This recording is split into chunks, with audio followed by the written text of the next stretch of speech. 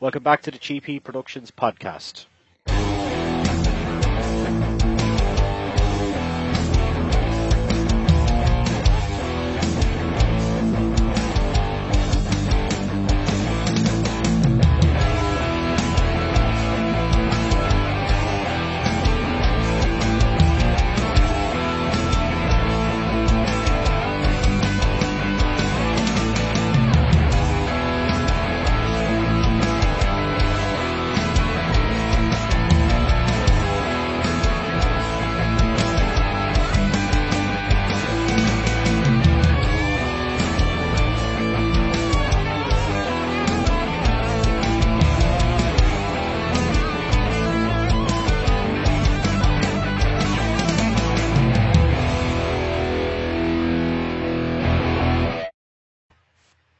Okay, welcome back to the show, and I've got a familiar face. She made the intro video there. I don't know if you've seen that. Miss Carol Baskin from Big Cat Rescue. How are you doing today? I'm great. How are you? Good. A lot has happened since we last caught up. When was that? That was pre-Tiger King 2 and pre your show coming out on Discovery. Okay. So we'll start off by talking about the Discovery show. How did that come about initially? Carol Baskin's Cage Fight is something that people have kind of pitched forever. And over the years, people have come to the sanctuary and said, this would be such an amazing story, the work that you do saving these cats and how you go after all of these animal abusers. And every time they would take it to the networks, they would say that I was too controversial. And so I think after Tiger King came out, people figured, okay, controversial sells. So they approached me about doing a show, and they named it. I thought it was really clever that they called it Carol Baskin's Cage Fight, because it really is fighting to get all these cats out of cages. And it had the mixed metaphor of it being a battle, which it is. So I was really happy to work with the people at ITV and Discovery Plus who put all of that together and made that possible. Did you think that you kind of needed to do this, Carol, because we talked about in the last show the portrayal of Netflix, and I've had different people on this podcast that were involved in various things on Netflix, and they've been portrayed in a bad light as well. Did you feel that you needed to do this for your own public image as well? Well, it certainly couldn't hurt, but it's something that we have wanted to do forever, because we really felt like if people saw how dangerous it is to deal with these animal abusers who have been threatening my life for decades. I mean, people know about it from Tiger King from last year, but this has been my life for 20 years. And so if people saw what we are up against to protect these big cats and to save the planet, I figured that people would love to see that and come behind the scenes and be involved in our rescues and see how we gather evidence against the animal abusers and what we do to bring that to the authorities to try and put an end to their abuse. And it turns out that people really did receive Carol Baskin's Cage Fight well. I don't know if they received it well enough to create more episodes of it. I'm hoping that that will be the case, but it's on a paid streaming platform, and it's kind of a new streaming platform. So I don't know if it has the volume yet to make that happen. I'm really hoping that people will take a chance and sign up for Discovery Plus, check it out, and say, yeah, we want more of that. Okay, so this hasn't aired actually on TV in America yet, has it? It's only on the streaming channel, Discovery Plus. Wow. Hopefully, is there any inclination that they might put it onto TV? Because ultimately it doesn't matter, I think, how much you stream, and there's all these different streaming platforms, but I still think television is the way to go. Well, obviously Netflix is huge as well, and we both know that, but I think they've kind of got the monopoly of the market, and I see Discovery, Disney Plus and Amazon, they're kind of a little bit behind, I think, in popularity, but they'll get there eventually, I think, because it's the future, I believe. When we did it, I was really excited because Discovery Plus also is part of the Animal Planet channel, and so many people have Animal Planet. And so my hope was that they would run it on Discovery Plus, get people to sign up for the new streaming channel, and then put it over on Animal Planet. But it doesn't look like that's going to happen. They're using it on Animal Planet. When you go to Animal Planet, I noticed I was in DC lobbying the other day, and so I'm laying in bed, just trying to relax at the end of the day, and I was watching Animal Planet, and there was an ad on there trying to send people to the streaming channel. So at least they're getting some kind of exposure there in trying to drive people to the streaming program or streaming platform from Animal Planet. I just really would love to have it out on Animal Planet where more people can see it. Yeah. One thing I took away from it is like how involved Howard is with you in this. Like, how much of a help is it to have him so behind everything that you do?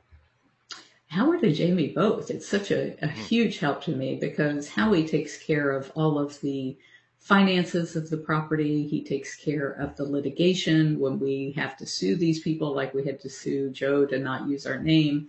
Um, he deals with all of the lawsuits of people suing me because they don't like me coming after them. He deals with all of that sort of thing, and I would be horrible at that. And then my daughter takes care of actually running the sanctuary day to day and making sure that our people are well trained and that the vet care is happening and that the animals are getting the care that they need. And so that frees me up to do the work that I'm best suited for, which is going after the bad guys and um, also, I'm always looking for ways to get the message out there that we're going to lose the tiger in the next 5 years if we don't stop this cub petting now. And so doing that through NFTs and cryptocurrencies and augmented reality and all of these other things that I'm involved in, it gives me the freedom to pursue those methods of reaching more people. Yeah. So Howard is in charge of the boring paperwork. That's what you're telling me. Yeah. I'm so glad he has the mind for that because my brain would just explode if I had to deal with that. Yeah. So you don't think that it's going to, well, it hasn't pursued into maybe it talks for season two or any other episodes at the moment. It just is what it is. Yeah, not yet. We have Have, an awful lot of other things for the other episodes, and we've been stockpiling footage that we've gathered, evidence that we're gathering, people that are whistleblowers at these facilities. So there's all kinds of stuff that can be made into new episodes that we are keeping track of, but I don't know yet whether or not that's going to happen. do you think a lot has changed in America since Tiger King came out and kind of exposed people keeping these big cats in unsafe conditions? Do you think a lot has changed in the last couple of years, or because it's been highlighted more, or what do you think? Yeah, I think it has had that silver lining that people at least know that it exists now. Before, when I would tell people that there were all of these horrible places that were speed breeding cubs and ripping them away from their moms and using them as photo ops and then or photo props and then dumping them when they got to be 3 or 4 months old, nobody believed that that was really happening. And Mm. after seeing Tiger King, they realized, oh my gosh, it is really happening. So that has been helpful. I think COVID has been probably the biggest help in all of this because most of these abusive activities require the public coming in and getting their hands all over cubs, or the public coming in to watch a magic show with big cats, or the public coming to a fair to see some nasty little backyard circus kind of thing. Mhm. And because of COVID, people haven't been participating in those things, which has been causing the people who were exploiting cats to say, there's no money in this anymore. And they're giving up their cats and getting out of the business. So that's been the biggest help. Yeah. Do you find that people are just selling them, or are they killing them, or what way do you think it's going on? Like when people are getting rid of their animals? For the most part, animal abusers will turn to other animal abusers when they want to get rid of their animals because they don't want the notion that somebody like Big Cat Rescue or a legitimate facility rescued their animals from them. And so they'll turn them over to some other god awful place. And then that place goes under and they'll turn it over to some other god awful place until finally, at some point, somebody will end up in trouble with the law because they have treated the animals so badly, like with Jeff Lowe. And the government comes in and actually seizes the animals and puts them into legitimate sanctuaries once and for all. Hmm. You mentioned earlier NFTs, cryptocurrency. I know nothing about it, but I see you putting this kind of stuff across social media, Twitter Spaces, things like that. Can you explain to me what it is and what you're doing to help Big Cat Rescue through these things, through these mediums? I believe that cryptocurrencies and NFTs are the future and that Web3 is going to be something like everybody is used to using the internet now. Yeah. Web3 is going to be a thing where we are carrying our identity forward into all of these things. And so in order to harness that energy, I have been involved in trying to create NFTs and sell them to show, look, this actually generates money to take care of the cats. So people say, why would I pay $300 for a JPEG? What am I going to do with that JPEG? And if I don't know, when you were a kid, were designer clothes a big deal at schools, or Oh yeah, yeah, designer shoes, especially with the guys, I think? yeah, And so that's how kids set themselves apart at Christmas. They wanted those Air Jordan shoes. And other kids, when they saw it, were like so jealous because that kid had the Air Jordans that they really wanted. And what I'm seeing is the kids of today, especially in this remote world that we live in, they're looking for ways to set themselves apart, and they're doing it with NFTs. And so by buying this JPEG, it kind of buys their ticket into a community of like-minded people who care about whatever that NFT is about. So a really great example that just happened this past week, there's a group called Typical Tigers NFT, and they made 3,900 different variations of these little cartoon tigers. And each one was, I'm thinking it was around $1,200 for the picture. yeah. And then it's like $300 to mint it, the Ethereum gas fee. So you've got about $1,500 in this NFT.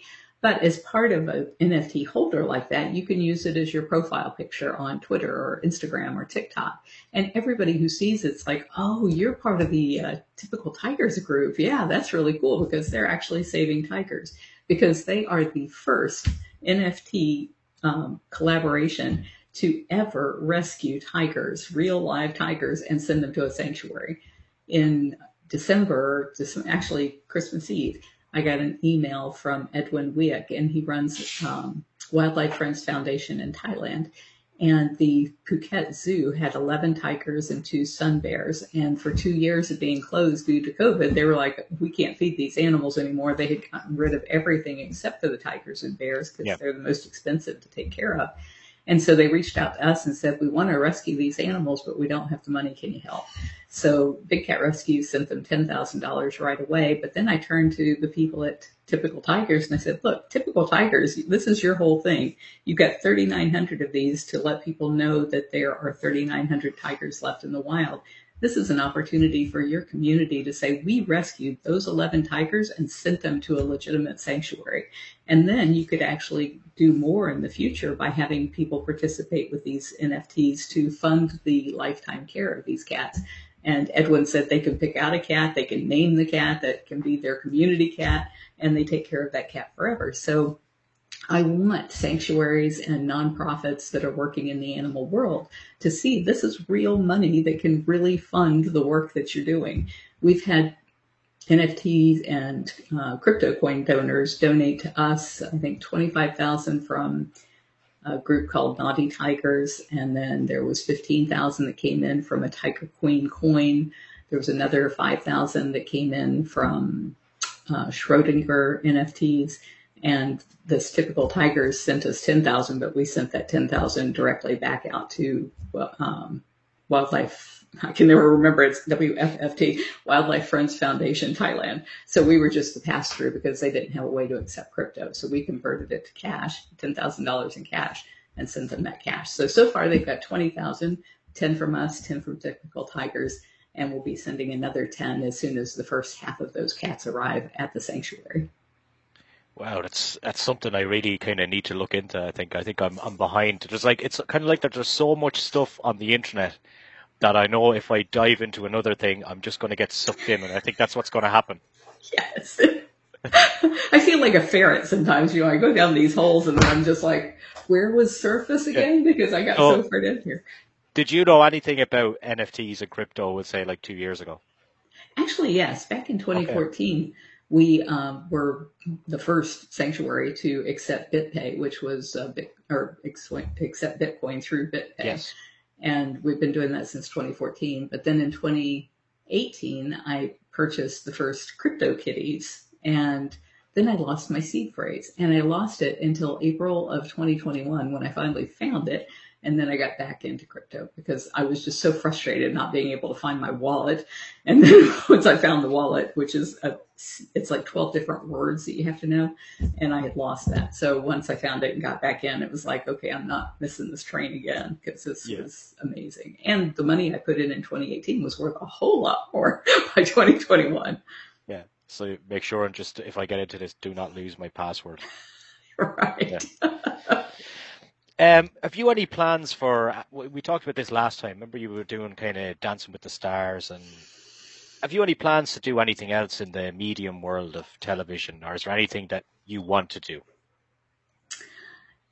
There's nothing that I want to do. I've been approached by a number of different things, and because of the fact that they are still in the process of like who they're going to pick for their shows, I don't think I could talk about those yet.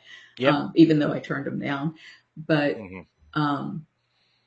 there's a few things that are coming up that I'm involved in, and again, I can't talk about those until they actually come out. We could do another show in 6 months' time and talk about that. There you go. Yeah. And I'm working on one thing right now where it's the first time it's ever been done in this industry, and it's a huge industry. And it has to do with protecting big cats, but it's an industry you would never have associated with it. And I'm so excited to have Big Cat Rescue be the first one ever to do this. And when that comes out, I can't wait to talk about it because it is amazing. What kind of timeline are we looking at here for new projects? That one I expect probably within the next 3 months. And then there is a show that I expect to be coming to the U.S. that I was already filmed in that should be within the next month. I don't know when Kate McKinnon's thing's going to be, and I don't know whether, I don't know if that's going to be good or bad because I didn't have any input into that. And then, that's never good anyway, as we found out before. Yeah. And then another show that I'm working on that should be out by August, I think, August or September. All a mystery. But look, the last time we talked, this Tiger King 2 thing was coming out, and you kind of told me what was going to happen, and you said, then they're going to say this about my husband, and then they're going to say this, and you called it as it was. Did you watch it? I did. Yeah. Just to know what was there, basically. Well, I knew that in fact, before it even ran, when they started doing the teasers, the press started calling me and saying, what do you think about this? And it's like, well, I can't tell you what I think about it because I haven't seen it. So I know 5 minutes after it airs, they're all going to be, so now what do you think about it? So I'm going to have to see it, which I did. And I think like most people, it was a real letdown. I mean, sequels are always bad, but it seemed to me like particularly poorly done. Yeah. I know yourself and Joe don't get along, but if you were to look at season 1, you would say that yourself and himself, while different and don't get along, were the two biggest characters to come from the show. And then when you're looking at season 2, you're not involved.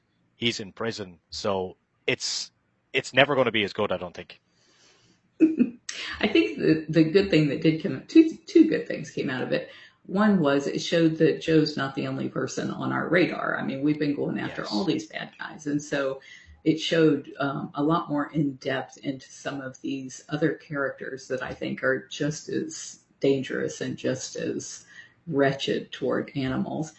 And then the one thing that was a total shock to me was the attorney that they kept saying was our family attorney. It wasn't our family attorney. Mm-hmm. He was the attorney for the secretary, Ian McQueen. And so he shows up in season 2 and says that he has a friend inside of Homeland Security that managed to get for him a document that said that Don was alive and well in Costa Rica. Well, Homeland Security didn't even exist until 5 years after Don disappeared. So that document had to have been after 2002, which means for 5 years after I last saw Don, he was alive and well in Costa Rica. Do you believe that document is real? Well, I have petitioned the FBI and asked them for a copy that didn't have the redactions in it. If you saw it in Tiger King 2, they blanked out the name of the special agent. Mm-hmm. And the person who was holding the paper had their thumb over the date, which would be a really important thing to me. So, I know Homeland Security wasn't around until 2002. Don disappeared in 97. So it had to have been at least 5 years. But was this report from last week that he was alive and well, or was this report from 2002 or anywhere in between? That's what I wanted to know. So I contacted the FBI, and they would not send me a copy of it because they said it was an ongoing investigation, which tells me that the document is authentic.